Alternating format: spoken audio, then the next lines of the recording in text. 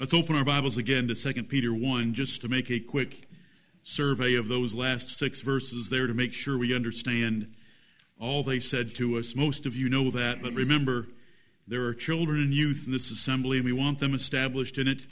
And if that isn't a good enough reason to you for me repeating myself, then I hope verses 12 through 15 of 2 Peter 1 are a good enough reason. Peter said that as long as he was alive, he would continue to repeat these things, though they were established in them. That as long as he was alive, he would continue to remind them so that after he was gone, they would always have those things in remembrance. And that is why I do what I do most of the time. 2 Peter 1, verses 16 through 21. I hope you understand that the apostles were very different from most religious teachers in that they were not presenting cunningly devised fables like the meteor that is in Mecca that the Muslims trek to. It's not some black stone from God, it's just a meteor. And on the way there, they think that they're going to chase the devil away, and there's a few killed every year in the stampede of trying to get rid of the devil, and so forth and so on. It's amazing. And the stories that charismatics come up with of having visions of Jesus, when Paul said that he was the last one to see Jesus. Right. You know, they all want to call themselves apostles in the charismatic churches, like Apostle Ron Carpenter of the World Redemption Center here in Greenville. And yet, Paul said he was the last one to see Jesus. Because to be an apostle of the Lord Jesus Christ, you have had to have seen, to be an eyewitness of the resurrection of the Lord Jesus Christ. Because that was a doctrine that they taught that without having been an eyewitness of it, who would believe fishermen from Galilee? And Ron Carpenter's never done any of the miracles that the apostles did on a daily basis. No handkerchief from him is going to help you one bit. You would just want to hope that he didn't use it before you bought it. And whatever. We want to humble ourselves before the Word of God. And what it tells us right here, that when the apostles made known the power and coming of our Lord Jesus Christ and declared that doctrine that is in these 2 epistles and throughout the New Testament, they had some corroborating evidence. Matthew, Mark, and Luke didn't have it firsthand. Peter had it firsthand because Peter was with Jesus in the Holy Mount. Peter saw and Peter heard, and Peter put it down in writing. But Peter went on to say in that 19th verse, we have also a more sure word of prophecy. There is something more certain. There is something more trustworthy that you can rely on than the experience that Peter had, which puts in the shade every other so-called experience that any other man or woman has ever had. Yet, he would say, the written scriptures are superior. And that's what we want to be established in, and I hope those words, the more sure word, grip many of you. Does the Bible say anything like this elsewhere? Let's take a little tour for a few minutes. How about Psalm 93 and verse 5? Turn in your Bibles with me to Psalm 93 and verse 5. This is how Paul preached.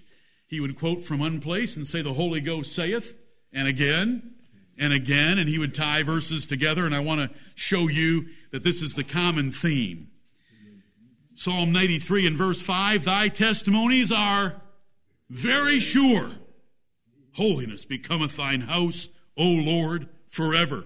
Thy testimonies are very sure. What God has testified about the origin of all things, about his existence, about his name, about our salvation, about heaven, about how to live, they're very sure. Thank you, Lord. Look at Psalm 19, which we often sing, Psalm 19 and the 7th verse. Psalm 19:7, the law of the Lord is perfect, converting the soul. Perfect's pretty good. That's pretty sure. The testimony of the Lord is sure, making wise the simple. If you were reading things you couldn't trust, if you were reading things that changed often, if you were reading things that were uncertain, then they wouldn't convert your soul and they wouldn't give you wisdom. They'd leave you confused. But thy testimonies are sure. The testimony of the Lord is sure, making wise the simple. Look at Psalm 111. You say you're in the Psalms a lot right now. That was why I made the point to you earlier today that if you want to be like David, you're going to love God's words. Psalm 111, verse 7, the works of his hands are verity and judgment. Verity is truthfulness. The works of his hands are verity and judgment. All his commandments are sure. So while Peter said it's more sure, it's because the Word of God is sure. But the Word of God, as being certain of what it says, is more certain than if you came down from the Mount of Transfiguration and tried to convince us that you had really seen what you saw up there. See, we have it in writing from God himself. Right. We don't really care what you saw on the Mount of Transfiguration because the Word of God is better than that, because it's in writing. More to say on that in a moment. The Scripture is described as faithful, which is another synonym for being sure. Turn over a few pages to Psalm 119, where we have 176 statements made about the Word of God, and let's look at a couple of them and the faithfulness of God's Word. Verse 86, all thy commandments are faithful. You can trust them. There's no lie in the Word of God. Look at verse 138. Thy testimonies that thou hast commanded are righteous and very faithful. The Word of God declares that about itself, and David declares that. There's nothing impure or false in the Bible. Where's our favorite verse in this chapter? It's verse 128, and it's a theme verse for this church. Right. Therefore, I esteem all thy precepts concerning all things to be right, and I hate every false way. That is something that is very sure. When you have a book that no matter what subject it is dealing with, and it deals with many subjects, it is always right. And it is so right that it makes you hate everything that is contrary to the Bible. Right. This is a theme verse of this church. This is what this church believes. And this is a verse that every child ought to learn early. This is a verse that every minister ought to value highly.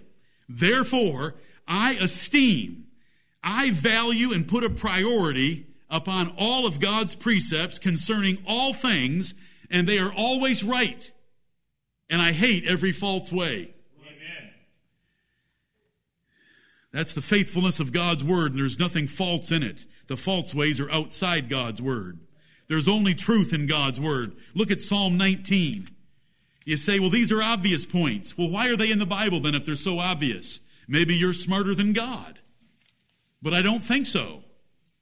Why are they in the Bible? To encourage us that we have a book that is true, so that when we're facing questions of how should I train my children? How can I revive my marriage? How should I work on the job? What should be my attitude toward the IRS? There's answers. Amen.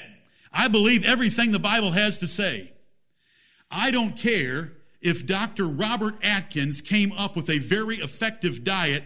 Being a cardiologist, he knew that America was addicted to carbohydrates, and so he came up with a diet that is very effective by getting carbohydrates out of your diet, since we are obsessed and addicted to them. And all of the adult onset diabetes that we're having is another reflection of it. And many other reflections. The obesity is carbohydrates. However, no matter how many good arguments and good studies that I have read by Dr. Atkins or by others who are proving his theories about carbohydrates, I do know that a diet ought to have bread in it. Right. Now, if for a short period of time you want to get rid of those things, get rid of carbohydrates to get over your addiction to carbohydrates and to shed a lot of body fat faster than any other diet, it works very effectively. However, the Bible says the Lord made wine to make glad the heart of man, but before the man's heart can be glad, he made bread to make strong the heart of man. And so every time we look at anything, we've got to look at it through the eyes of Scripture.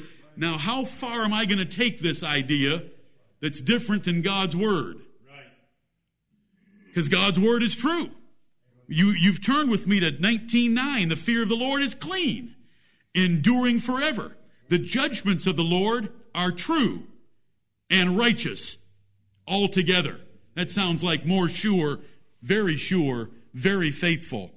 because they're altogether righteous and they are true.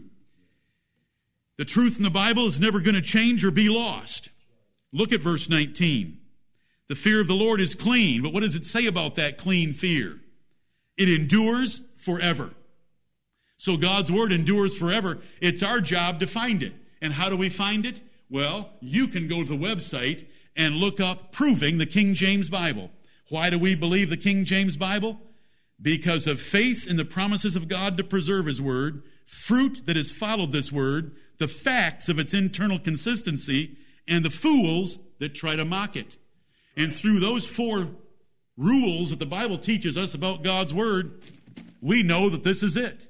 Because God's blessed this Bible for 400 years to change more lives in more ways than all the other translations put together squared. Right. The other translations have come along with the complete demise of Christianity in this country. It's the churches that are out there that are inventing new things every week in order to keep the unregenerate and carnally minded members coming through the door in their sandals and beach attire that have changed the Word of God, that are using the new versions every week. It doesn't change. God's Word doesn't change. We just need to look for it and find it. And do you know how blessed you are to have it in your language? You don't need to learn another language to have God's Word because it's in your language. Amen. Did you enjoy the verses from Luke chapter 1? And we should turn there again because whether you enjoyed them or not, I want to read them to you again, but I hope you enjoyed them. Do you remember how Luke opened up the first of his 2 letters to Theophilus and the confidence with which he spoke about the things of the gospel? The gospel record that Jesus of Nazareth was virgin born. The record that Jesus could take a boy's small lunch, a lad, and feed a multitude, that he could raise the dead, that he himself rose from the dead in the time period that he promised before he was even put to death.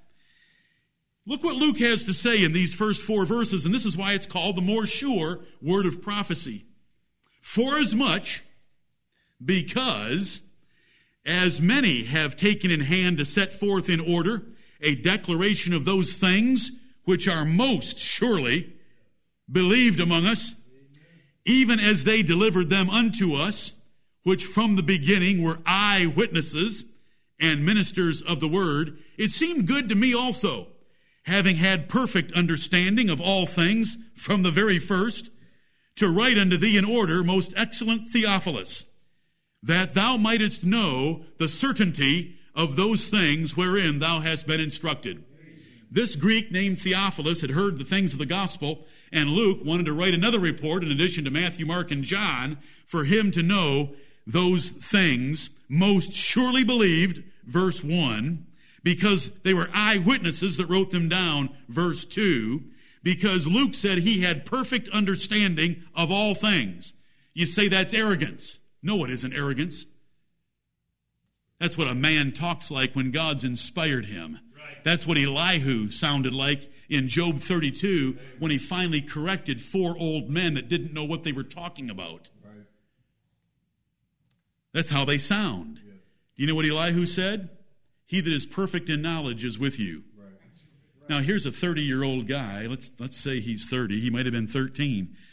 But let's say he was 30 and there's these 4 80-year-old men sitting around the campfire, all wrong. They've been philosophizing for 29 chapters, and along comes Elihu and says, he that is perfect in knowledge is with you. He says there is a spirit in man, and the inspiration of the Almighty giveth them understanding. Now you don't have that spirit in you to give you understanding the same way he gave it to Elihu, because you have it in writing. Right. We have something better. And we should never apologize, nor sound milquetoast, nor effeminate, nor say, well, I think, well, it could be, well, it might be. Who wants to hear any of that stuff? The Bible never talks like that at all. And as long as we've put our time of studying in and we've been very thorough and we've followed the Bible rules of hermeneutics, then we should declare the Word of God just like Luke does here. Amen. The beloved physician, what was his training? Did he go to seminary? Are you kidding? He was a medical doctor. But who would he spend his time with? A tent maker? Paul. Now that's a blessing. Well, how do we get to spend time with Paul as a minister? I'll read the 13 chapters of 3 pastoral epistles that tell me how I ought to behave myself in the house of God. Who's going to tell me differently or better? Or any other minister that might hear this. Right. Gird up your loins. Neglect not the gift that is in thee. Give thyself wholly to reading, to exhortation, and doctrine, and trust Paul, who gave everything that he taught publicly to Timothy, who in turn gave it to faithful men who would be able to teach others also. Amen. That thou mightest know the certainty of those things in which thou hast been instructed. Thank you, Lord, for statements like this. The Word of God is so sure that, do you know what Jesus Christ said at the end of this whole book? He said, if you take away from the words of the prophecy of this book, your part in the book of life is going to be taken away. If you add to the words that are written in this book, then I'm going to add to you all the plagues that are described in this book. Right. Now, is that pretty serious about the Word of God and its words? And out comes some new paraphrase. The Message, the NIV, a dynamic equivalent translation, meaning we take the words of God, churn them through our brains, and come up with new words. That's what dynamic equivalent means. A paraphrase is we're writing a novel about the Bible. That's what the word paraphrase means. And they change the words of God. How does every translation, the NIV, the New American Standard Version, the English Standard Version, the Holman Christian Bible, the New Century Version, all those versions, why in Hebrews 4:5 did they say, they shall not enter into my rest, or they shall never enter into my rest, when the argument in the verse is, if they shall enter into his rest? And in verse 6, Paul argues from that possibility that men can enter in. And he gets to the end of that, his section of arguing there, and he says in Hebrews 4:11, there remaineth therefore a rest to the people of God. How do we know that there's still a rest left to the people of God in the days of the Apostle Paul? Because of the word if written in Psalm 95. Right. But their Bibles don't even have the word if in Hebrews 4:5. Amen. They've taken away words and they've added words. Some ignorantly, many arrogantly, and all profanely, to mess with God's word. Look at John 10:35. Do verses like this light you up? Amen. John 10:35. When I was in banking, and I've told you this before, I like to carry 2 Bibles with me, an NIV and a King James Bible, so that I could find a Christian that wanted to go to lunch. And I'd even buy his lunch as long as he would spend a little bit of time and let this verse haunt him. From John 10 and verse 34 and 35. Jesus is defending himself against the Jews who accused him of blasphemy for saying that he was the Son of God. How did Jesus defend himself? He appealed to Scripture. Right. How did Jesus defend himself against the devil when he was tempted 40 days and 40 nights? What are the 3 words that he kept saying over and over? It is written. Could the Lord Jesus Christ have reasoned with the devil and out-reasoned him? He was out-reasoning the doctors of the law when he was 12 years old. Could he have out-reasoned the devil? He didn't try to out-reason the devil. He appealed to the more sure word of prophecy. It is written 3 times. Well, does the same thing. Jesus answered them, is it not written in your law? I said, ye are gods. Does it say that in the Bible? It says that over in the book of Psalms. I said, ye are gods. And here's the Lord Jesus Christ reasoning from Scripture. If he called them gods, unto whom the word of God came, and the Scripture cannot be broken, say ye of him whom the Father hath sanctified and sent into the world, thou blasphemest, because I said, I am the Son of God? He turned their word on them, and he gave us a little point for this sermon. He turned the word on them. David had the word of God come to him. David was just a writer for the Lord. But David wrote down that the rulers of Israel had a title called gods. The rulers of Israel were gods, little g. When you're reading the book of Psalms and you find David wanting to praise God and fulfill his vows before the gods, He isn't talking about doing it before the idol of Buddha. He's not talking about going to a Chinese restaurant, getting a fortune cookie, and blessing God in front of that fat-bellied Buddha.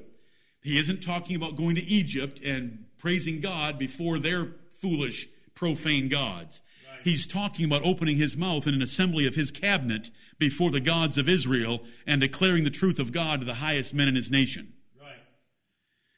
So Jesus reasons with them that it says gods in the Bible, and David was only a man that the word of God came to, and I'm a whole lot more than David ever imagined being, and I call myself the Son of God, and you want to call me a blasphemer, and David's calling himself a God? And the other men around him? You're messed up, but that's not my point right now.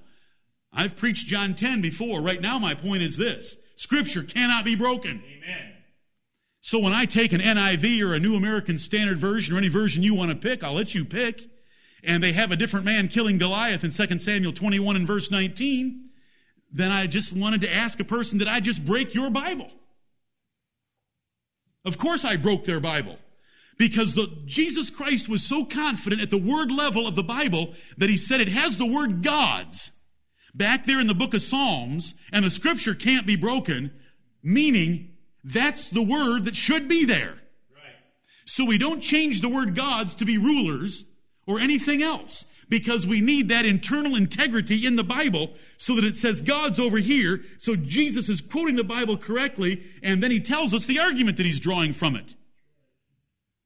You know, when the King James Bible says that the promises were made to Abraham and his seed in Galatians chapter 3, right. When you go back and look at the promises made to Abraham, it better say seed. Right. Now you pick up a New King James Bible, and it says the promises were made to Abraham and his seed, singular, in Galatians 3:16. But when you go back and read Genesis chapter 12 to Genesis chapter 24, and you read all the promises made to Abraham, it says to Abraham and his descendants. What? What does that say about that book? Just a money-making idea of Thomas Nelson Publishers. They don't care one bit about the Word of God. They sell Catholic Bibles right beside the New King James Bible. They couldn't give a rip about the words of God. They don't care. They want to make money from people who buy Bibles. Everybody picks their market niche, and Thomas Nelson picked theirs. But look what the Bible says right here about the word gods. That is the right word, because Scripture can't be broken, and it can be argued from the individual words. I've been through these points before, but I want you to love the Word of God, and when you read a verse and there's a word in it that gives you trouble, then you just better make that word fit and figure it out yourself, because the trouble's with you, not the Word of God. Amen. God didn't make a mistake calling rulers gods. You have a mistake in not appreciating the rightful place of authority, and that God ordained authority, and the powers that be are ordained of God. And so if you resist the power, you resist God himself. So calling them gods, does that make sense to you? Of course it does, and it should. Lord, thank you. Every word of God is pure, and man must live by every one of them. Look at Luke 4:4. Do you know that the Bible says that? Every word of God. It's more sure. Oh, thank you, Lord. Thank you, Lord. Luke 4:4.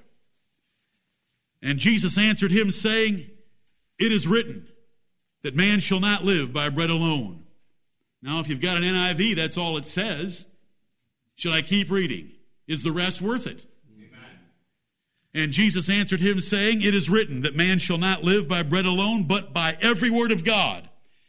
Every word of God is necessary for us. Jesus argued from every word of God. I just showed you where he argued from the single word gods. Thank you, Lord, for your Bible. Amen. Look at Proverbs chapter 8. Let's just pile up the Bible verses about the Bible being more sure than anything else, including being on the Mount of Transfiguration with James and John and Moses and Elijah, and seeing Jesus transfigured and hearing a voice from the excellent glory of God the Father, giving him honor and glory.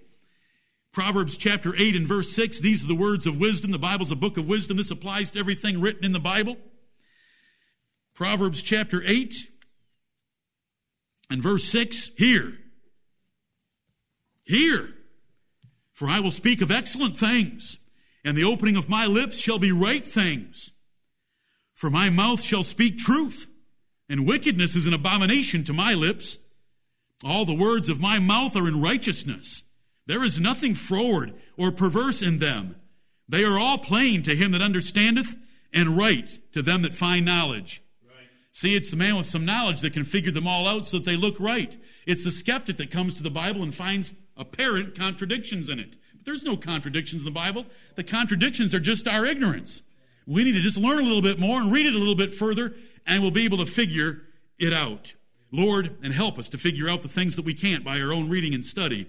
Open thou mine eyes to behold wondrous things out of thy law, and I will in turn teach them to every one that I can. Thank you, Lord, that there's nothing froward or perverse in the Word of God. Look at 2 Timothy chapter 3, verses that some of you may have memorized, but verses nonetheless that are important for this study. There's no harm done in having them heaped up in your mind.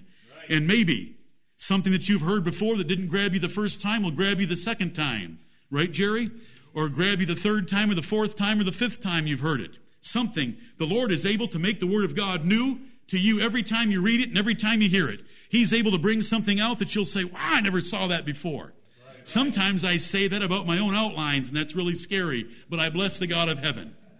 Now that is scary, but I'm just thankful. Whoa! I'll yell to Sherry to come in my office, and I'll say, who in the world said that? God gets all the glory. All the glory. I'm telling you that my mind is so weak I can't remember what I've taught. That isn't taking any glory. It's just saying, wow, thank you, Lord, for showing us something. Right. Look at this. Paul to Timothy. This is the antidote to the perilous times of the last days. Oh, if I could get every Christian that even professes to care about their religion to understand that from chapter 3, verse 1 to chapter 4, verse 4 is a 21-verse lesson with one subject. The perilous times of the last days, when Christians would compromise with the world, and they would be carnally minded and effeminate and weak and unthankful and unholy and lovers of pleasure more than lovers of God, and having a form of godliness but denying the power thereof and everything else that it lists. Here's the cure. The cure is my 3-word job description in the first part of verse 2 of chapter 4. Preach the word. Right. But what word is that? It's the inspired word. So we come back to chapter 3, verse 16. All Scripture is given by inspiration of God and is profitable for doctrine, for reproof, for correction, for instruction in righteousness, that the man of God may be unsure of himself and start quoting from commentators, Calvinists, and seminarians. No, that the man of God may be perfect, thoroughly furnished unto all good works. Amen. Scripture, it's inspired by God. Holy men of God were moved by the Holy Ghost, 2 Peter 1:21. And it's profitable for doctrine, that's teaching, for reproof, telling you you're wrong, for correction, telling you you're wrong again. How's that? That doesn't sound like a very positive preaching style.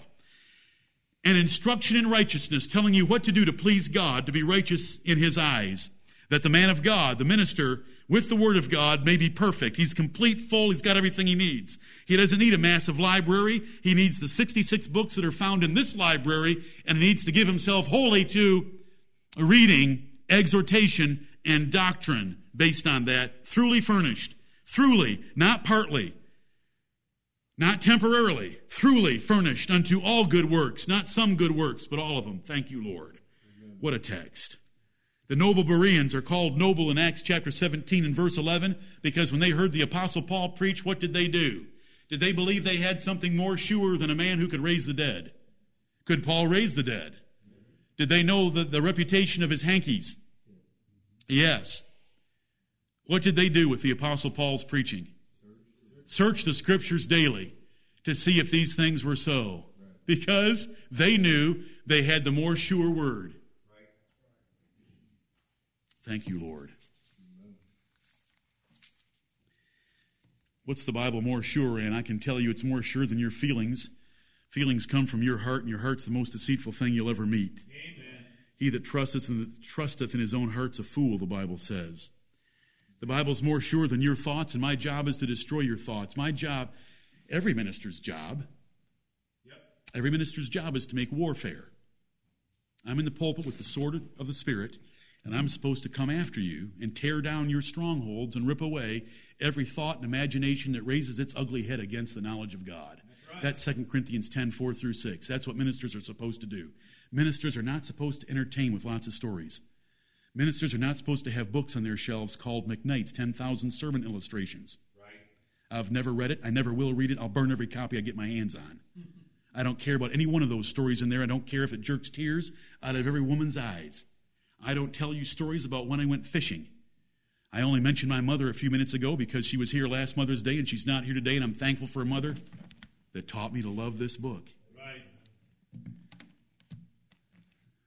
Thoughts. It's my job to tear down your thoughts. Every man thinketh that his own way is right in his own eyes, but the Lord pondereth the hearts.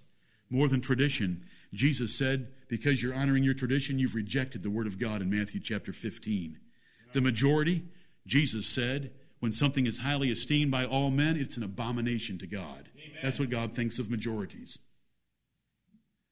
How about a minority? How about noble men? Well, there was a minority that gathered around a campfire in the days of Elihu.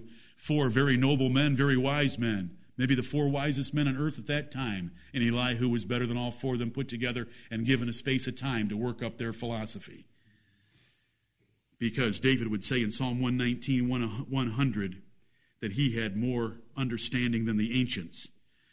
More than any enemy you'll ever have, you can have the Word of God. David fed himself in the Word of God, and King Saul was petrified at David.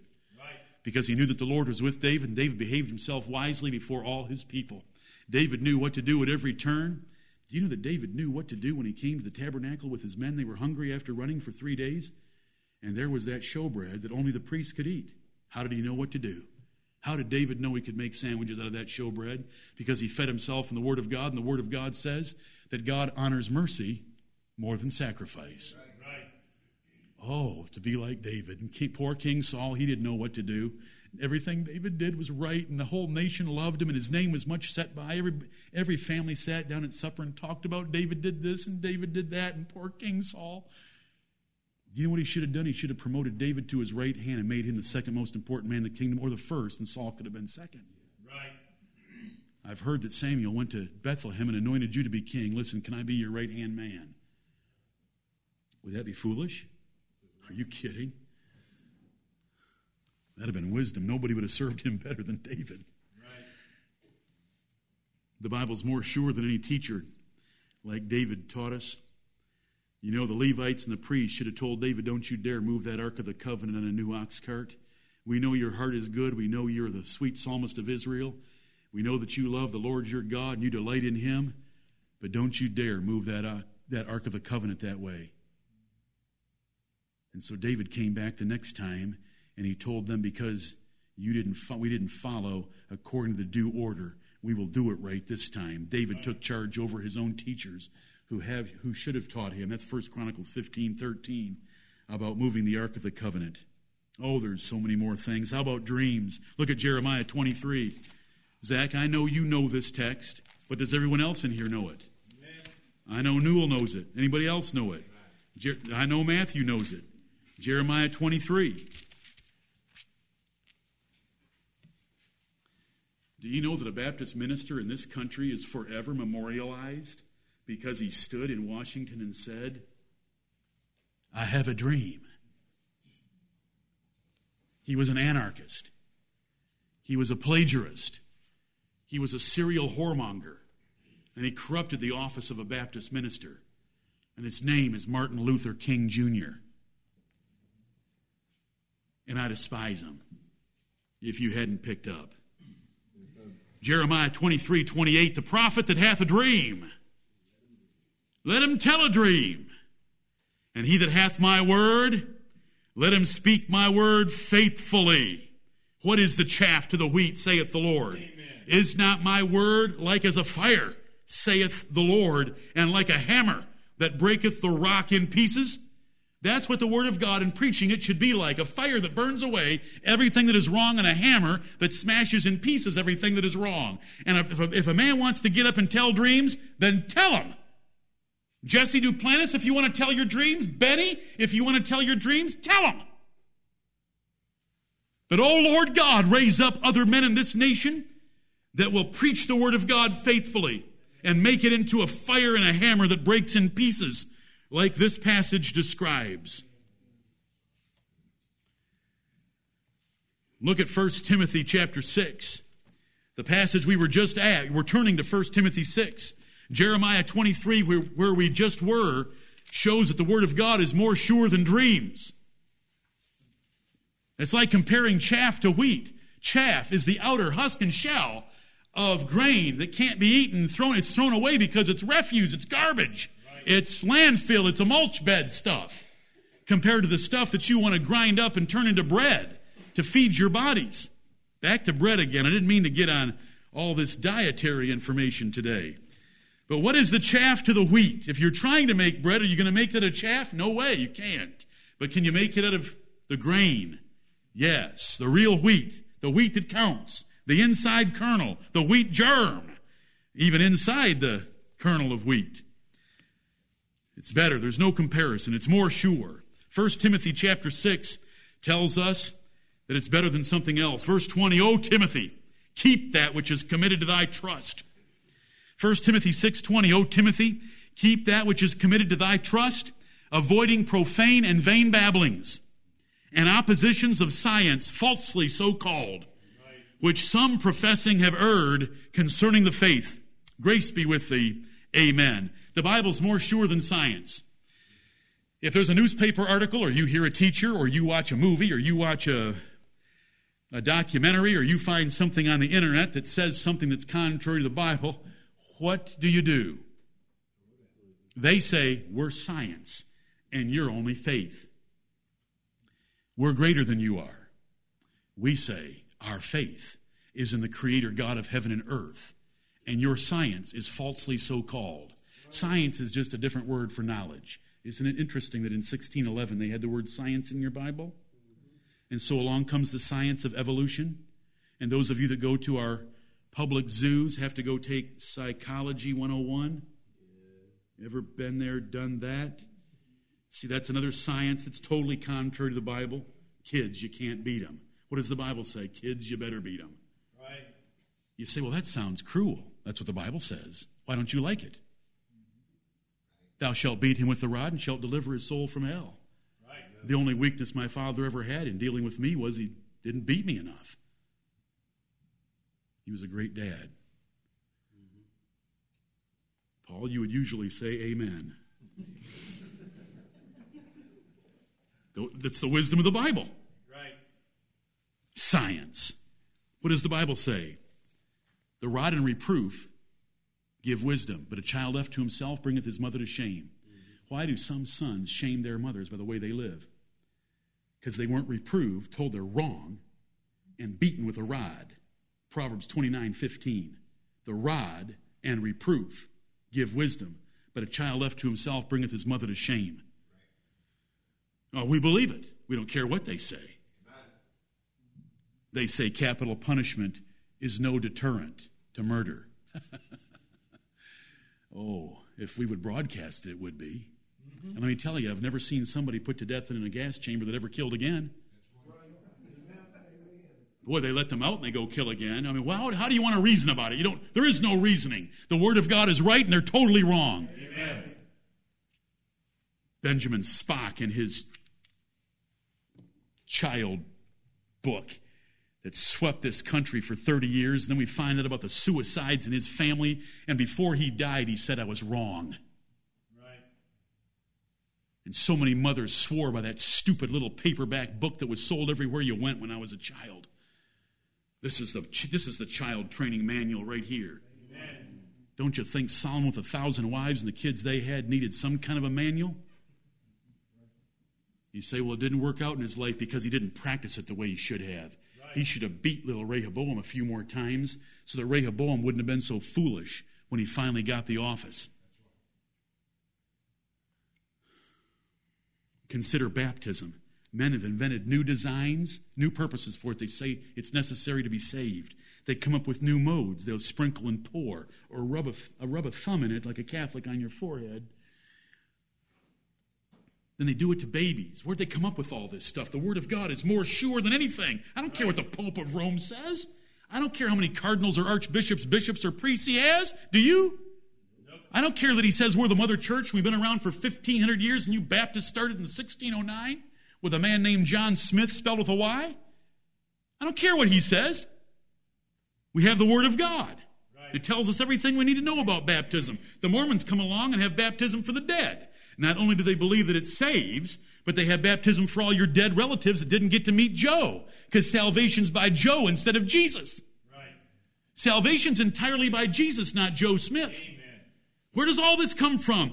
They left the Word of God. We're never going to leave it. It's more sure on every subject. That's why I'm just trying to hit high points of every subject. God's Word is more sure. Period. Amen. But brethren, we need teachers that'll teach us. Philip met the Ethiopian eunuch who was reading Isaiah 53 in his bouncing chariot in Acts chapter 8 and verse 30. And Philip joins himself to the chariot and says, "Understandest thou what thou readest?" And the eunuch said, "How shall I, except some man guide me?" And so we want to be thankful for that as well, that God raises up men to teach us the Word of God, teach us how to study it, teach us what the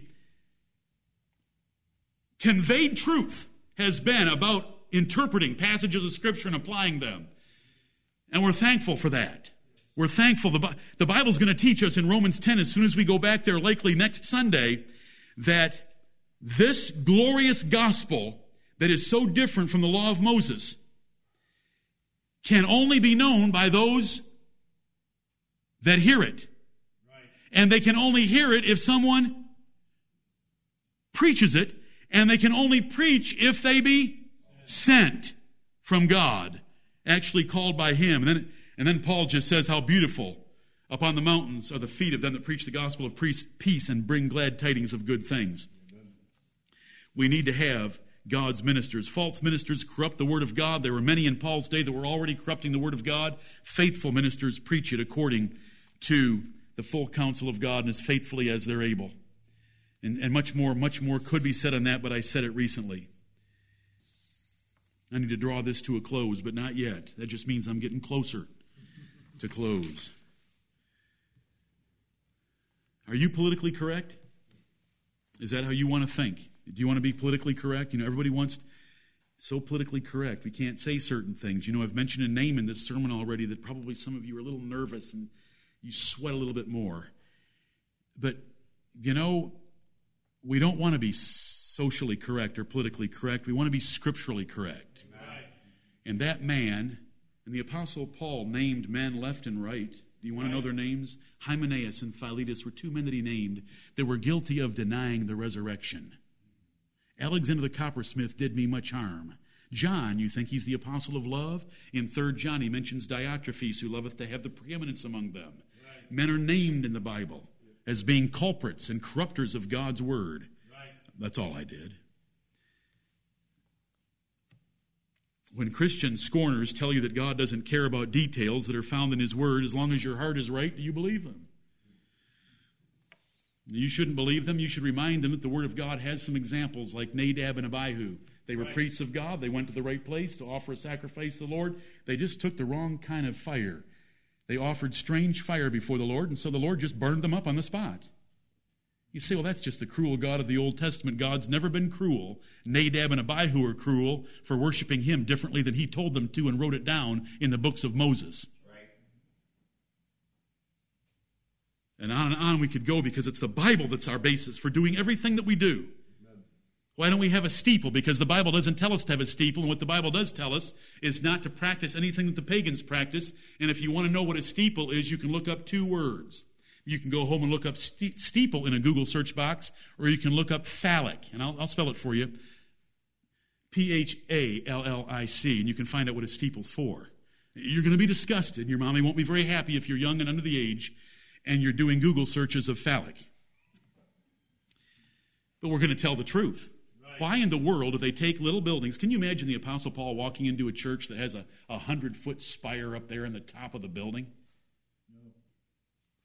What about creation? What if all the scientists in the world band together and outlaw creation to even be taught in our homes or churches? What are we going to keep teaching? Creation. Amen. Why? Because in the beginning God created. That's all we need. Take away the rest of the Bible from me. If I got the first 5 words, I'm all set, and I don't care what you say or how many say it. Are you as convinced as I am of creation? Right. I know you are. That this is the more sure word. We believe everything it says. And we actually understand it. Through faith, we understand that the worlds were framed by the word of God, so that things which are seen were not made of things which do appear. God made something out of nothing, and the things that you can see once didn't exist. Right. And we understand it. Hebrews 11:3. Thank you, Lord. What about drinking wine? What if somebody says, Nate, shame, shame, shame, you shouldn't drink wine? What does the Bible say? Jesus drank wine all the time. What was his nickname? A wine bibber. Why was he called a wine bibber? Because he drank wine on a regular basis like every Jew did, except for one man who didn't, John the Baptist. Jesus said that in Luke chapter 7, verses 34 through 35. Does the Bible recommend wine as part of your diet? Has medical science finally caught up and confirmed it in the last 50 years? That a glass of red wine every day has enough antioxidants in it and other factors that it will extend your life a good percentage because of wine. God made oil to make the face of man to shine. In a dry climate, if you don't have oil in your diet, your face is not going to shine. Go home and take 2 vitamin E pills. Before you get to go to bed tonight, you're going to have extra oil on your face. Oil in your diet makes your face to shine in a dry climate. Bread makes strong the heart of man. Wine makes glad the heart of man. And so when the Bible says that, though we're Baptists, we're drinking Baptists. Now, drunkenness is absolutely condemned in the Bible, so we would never get drunk. We hate drunkenness. We hate even getting close to drunkenness. But Jesus drank wine all the time, and everybody in the Bible drank wine all the time because that was the chosen beverage of Israel. Right. What does the Bible say about submissive wives in marriage? Is it answered in the Scriptures? What about sodomy? Is it answered? Is it an abomination to God? Is it without natural affection? Right. Is it abusers of themselves with mankind? Are those some of the choice words God has for what they call gay? Because the Bible is what we trust. What about slavery? Slavery is a horrible thing, and the world's much better off without it. Try the Bible sometimes. Slavery's talked about in both testaments throughout. And back when this state and other states believed the Bible, then slavery was practiced here and in other places. You say you're saying something that's just making my skin crawl. Why? You might be the slave. And listen, if he was a good master and had a big spread and let you ride horses when you were done in the cotton, trained your children, took you to church and taught you the gospel truth, might not be a bad setup. I'll leave him with all the worries, and I'll just work every day and have food every night. How about speaking evil of rulers? Should we make fun of President Obama? Does the Bible say not even in your bedroom should you say something and curse the king? Right. Ecclesiastes 10:20. Does it say that you can add years to your life by honoring your mother and father? Yeah. Ephesians 6:2 and 3, the first commandment with promise. We believe those things. Which do you think works more? Eating according to the USDA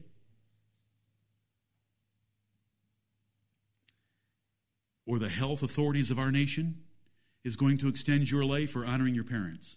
What do you think? Since the Bible doesn't have a word to say about diet extending anyone's life,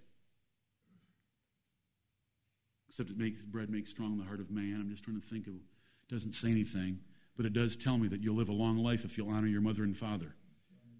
When I go to the hospital and I see and I smell death, Sherry knows before I get to the car, I'm squeezing her saying, let's go straight to my parents so that I can take them out to eat or give them a hug and tell them I love them. That's the best way to stay out of this place. Because that's what the Bible says. You say, but surely diet has something to do with it. Prove it. Now you're going to need a Bible verse because I don't care what evidence you bring. Right. Prove it. I have a mother-in-law who's 82 years old. She lives on cookies, chocolate, and ice cream. She's never raised her pulse rate above what happens in bed. Every time I'm on a treadmill with my wife, I look at her and I say, let's go home and try your mom's method. She's 82 years old. She's never drank a bottle of distilled water in her life. She's never purged herself. She's never juiced herself. She's never given herself a coffee enema. She doesn't eat from GNC. She eats chocolate, ice cream, cookies. She's 82 and she's doing very well.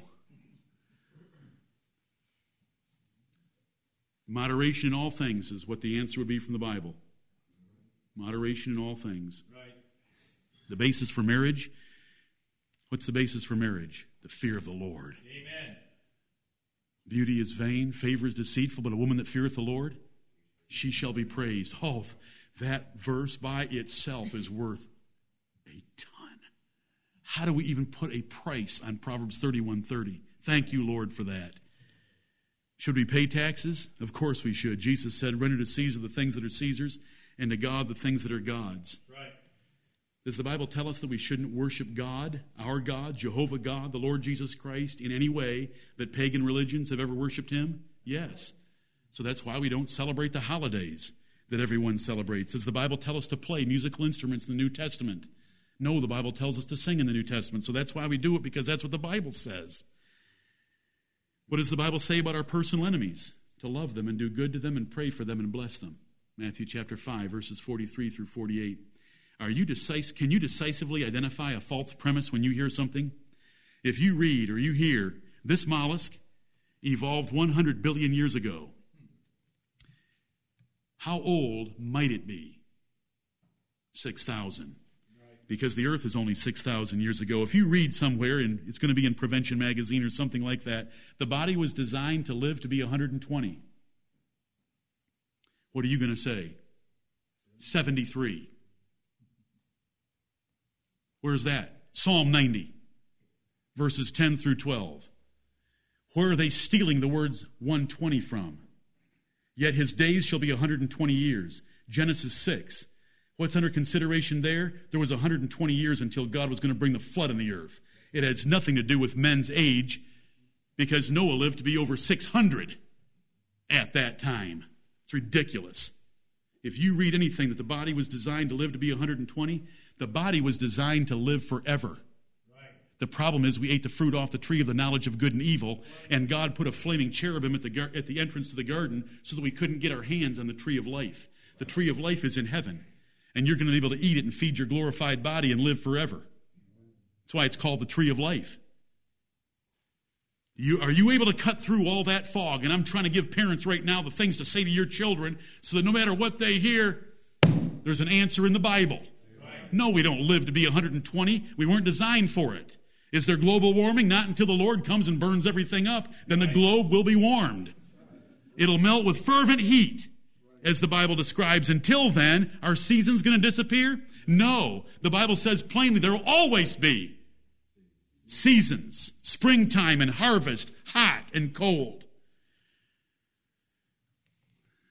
Man was created to be a vegetarian. You might hear that sometime. What happened as soon as Noah got off the ark? Noah, look at all that stuff. See that squealing pig running over there? Go get it, make pepperoni for your next pizza. He was acquitted due to insanity. When you read that, what does that tell you? That this world is really sick. Right. Somebody kills another person, then they're ruled insane, so we keep the insane one alive. He should have been killed simply for killing, but since he's insane, there's two reasons. Exactly. Right. In opposition to what they're saying, he's a threat to society. Everything they reason about is upside down. Jesus wants us to live in peace, but Jesus said, I didn't come to bring peace, I came to bring a sword. Because the gospel is going to divide men and divide families and divide friends. Because the Lord's going to find out how much we truly love him. By seeing if we love him more than our friends and more than our family. Can you see through euphemisms? If you hear someone talking about having an affair, what word are they afraid to use? Adultery. When they call it gay, what is it? Sodomy. It's an abomination with God. When it's called a one-night stand or casual sex or partying, euphemisms for whoremongering. Is it homosexuality or is it sodomy? It's sodomy and vile affections. Is it alcoholism? There's no such thing as alcoholism. There's drunkenness. Right. Do you read a passage and submissively and eagerly grasp everything that's in it? If you read back there in Genesis about Sarah calling Abraham Lord in her own thoughts, and you know that that's referenced in 1 Peter 3:6, do you stop and you say, this wasn't just some formal title that she would flip out with, my Lord, my Lord, my Lord, my Lord, ad nauseum. She's actually talking about her husband Abraham as her Lord in her heart. I should stop and reflect on that. That is what God wants wives to do. That's why he mentions that in 1 Peter 3:6, that they should have that kind of reverence as the holy women of God before, like Sarah had. Do you stop and weigh every word of God? Because it's the more sure word. Amen. You say, well, I've got a better way. My husband and I are going to be buds. We're going to be friends. He's going to be my best friend. Cool. We'll see how long it works. I can tell you one thing. He'll never think that he's married to a woman like I have. I hope that you love the Word of God, and every time you see something that's contrary to it, it enrages you because you want to defend God and His integrity and His Word. What should we do because we have the more sure word of prophecy? I hope you'll be prepared and ready to speak up like Elihu did in Job 32. Right. Mm-hmm. When you have an opportunity to say something, Proverbs 22:17-21 describes it, that when you're asked a question, you shouldn't say, I think, I believe, maybe. You should say, these are the certain words of truth God said, the Bible says, and then be able to give an answer for the reason of the hope that is within you. We want to be able to answer men with the Word of God. And you know what? You're all carrying cell phones now. And if you have a Bible search program on your cell phone, if somebody asks you a question, you should just go down there. You're all masters at texting. Just go down there and text away. And I'm really envious. And pull up the Bible and get an answer for them. You've got tools that we haven't had before. In 2 years, you're all going to be talking to your little doodads instead of texting anyway. You're just going to say, give me that verse in the Bible about there is a spirit in man, and the Almighty giveth them inspiration. There's Job 32. Listen, we're getting all these benefits. Right. What is scary is that God has given us computer search programs.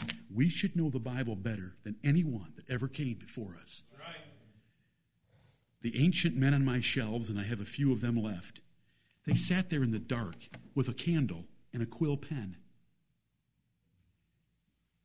And they hid it up here. Yep. They made their own concordance in their head. They made their own concordance on paper. We have Bible search programs. There is nothing to hold you back from being the Bible answer man. You take final exams in school to be the chemistry answer man. 3 days later, you can't remember 70% of what you put on the test. But we want to hide the Word of God in our hearts and be able to give an answer. That's what we should do with it. You should want to learn it every day. You should hide it in your hearts that you'll sin not against God. The only way it can be your wisdom, your life, your good, and your righteousness is if you remember it.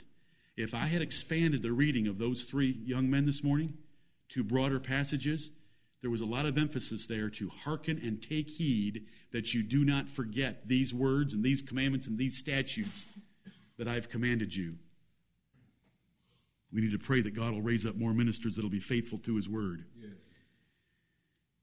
You know, even dealing with the devil, the written Word of God was sufficient. The Lord Jesus Christ used it against Satan. We should hate vain thoughts and love Scripture. Right. That was a Wednesday night Bible study a number of months ago. I hate vain thoughts, but thy law do I love. Does that describe you? I hate vain thoughts. Every empty thought of man that disagrees with the Bible, I hate it. And I love thy law because everything it says is true. That should describe you. And that's what you want to teach your children. How thankful are you for the Bible? God only reveals it to a minority on earth. Israel was the only nation on earth that had the Old Testament. Right. And it was the smallest of all nations, but it was the only one. You know, if you'd been raised in a Buddhist family, you would never encounter the Bible in any way that would encourage you to read it. If you were born in a Hindu family, you would never have an encounter with the Bible where you'd be encouraged to read it. And so little Hindus big Hindus beget little Hindus, and they become big Hindus, and so it's perpetuated. We're very blessed. You're very blessed, and you should thank the God of heaven that he made a choice in your life and the parents that you were born to, that you would come in contact with his word. And you should be very thankful for it. If you neglect his word, the Bible says you despise yourself and love death. In Proverbs chapter 8 and verse 36. You should be happy and thrilled that you have something more sure than even being on the Mount of Transfiguration with Jesus. Right. And because of that, David said, because he loved it so much, he's taken it to myself as a heritage forever. What is the heritage you have out of life? You know, Jerry said that he was thankful that he was created so that he could know God. Amen. But the next thing after knowing God, and really how we know God, is through his word. Right. We can be thankful that we're alive to know his word, and we can study it. You know, we live in a generation where Christians are turning away their ears from the truth to fables. We want to be those who hold to the truth of God's word. There are women that are going to Bible studies and seminars, and 2 Timothy 3 describes them. They're called silly women. Not all women are silly. These are silly women laden with sins and divers lusts, and they have false teachers creeping after them, creeping into houses and leading them captive. It says they're ever learning, but never able to come to a knowledge of the truth. Right. If you go into a Christian bookstore and just stand at the door for 1 hour and just put M on a piece of paper, draw a line, put F, male, female, draw a line under the M and the F, and just start making stick numbers. Come to me and tell me after an hour in a Christian bookstore today who goes in there and buys the Christian books and they know less and less and less of the truth of God's word. You know, they're sending money over to Africa where kids have been starving to death ever since they got to Africa. And it's never going to change. Instead of humbling themselves before the sound doctrine of God's word, when these women go look for a church, they want a church that has youth programs, children's programs, and a children's church, and horrors that a church wouldn't even have a Sunday school where they can send Junior to have graham crackers and milk.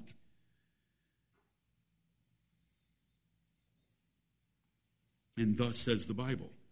In 2 Timothy 3, we live in those times. Yeah. We're living in the 402nd year of this Bible, and we should be very thankful for it. Amen.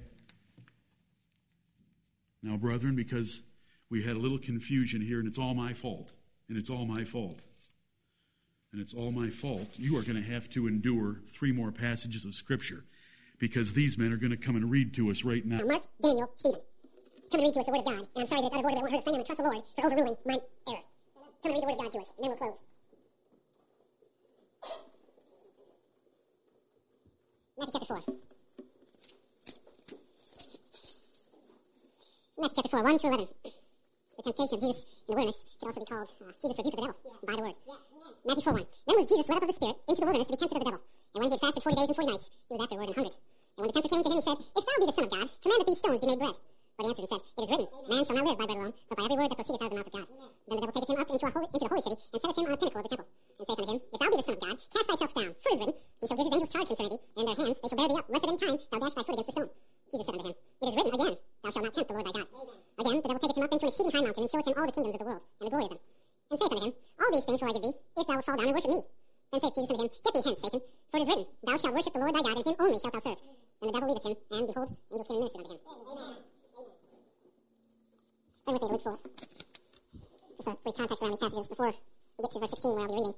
We read another account of what Marcus read us, of Jesus being tempted by Satan. What we'll be reading here is Jesus reading out of Isaiah and giving an interpretation of it. Funny thing, after he reads it and they're amazed at his graciousness, which he presents this interpretation because it's talking about him, he then starts preaching about election, at which point they want to hurl him over a cliff, so it shows you the depravity of man. Anyway, verse 16. And he came to Nazareth, where he had been brought up, and as his custom was, he went into the synagogue on the Sabbath day and stood up for to read. And there was delivered unto him the book of the prophet Isaiah. And when he had opened the book, he found the place where it is written, The Spirit of the Lord is upon me, because he hath anointed me to preach the gospel to the poor. He hath sent me to heal the brokenhearted, to preach deliverance to the captives, and recovering of sight to the blind, to set at liberty them that are bruised, to preach the acceptable year of the Lord. He closed the book and gave it again to the minister, and sat down. And all the eyes of them that were in the synagogue were fastened upon him. And he began to say unto them, This day is the scripture fulfilled in your ears. And all bare him witness, and wondered at the gracious words which proceeded out of his mouth. And they said, Is this not Joseph's son? Acts 17. Being reminded through the second sermon, starting off from what Mr. Paul Crosby said, we have a lot more books of the Bible now than they had back then. And what can we do with what we have? We learn in this passage just a hint of what Paul's method was and what can be accomplished through the scriptures. Acts 17, verse 1. Now when they had passed through Amphipolis and Apollonia, they came to Thessalonica, where was a synagogue of the Jews. And Paul, as his manner was, went in unto them, and 3 Sabbath days reasoned with them out of the Scriptures, opening and alleging that Christ must needs have suffered and risen again from the dead, and that this Jesus whom I preach unto you is Christ. And some of them believed, and consorted with Paul and Silas, and of the devout Greeks a great multitude, and of the chief women not a few.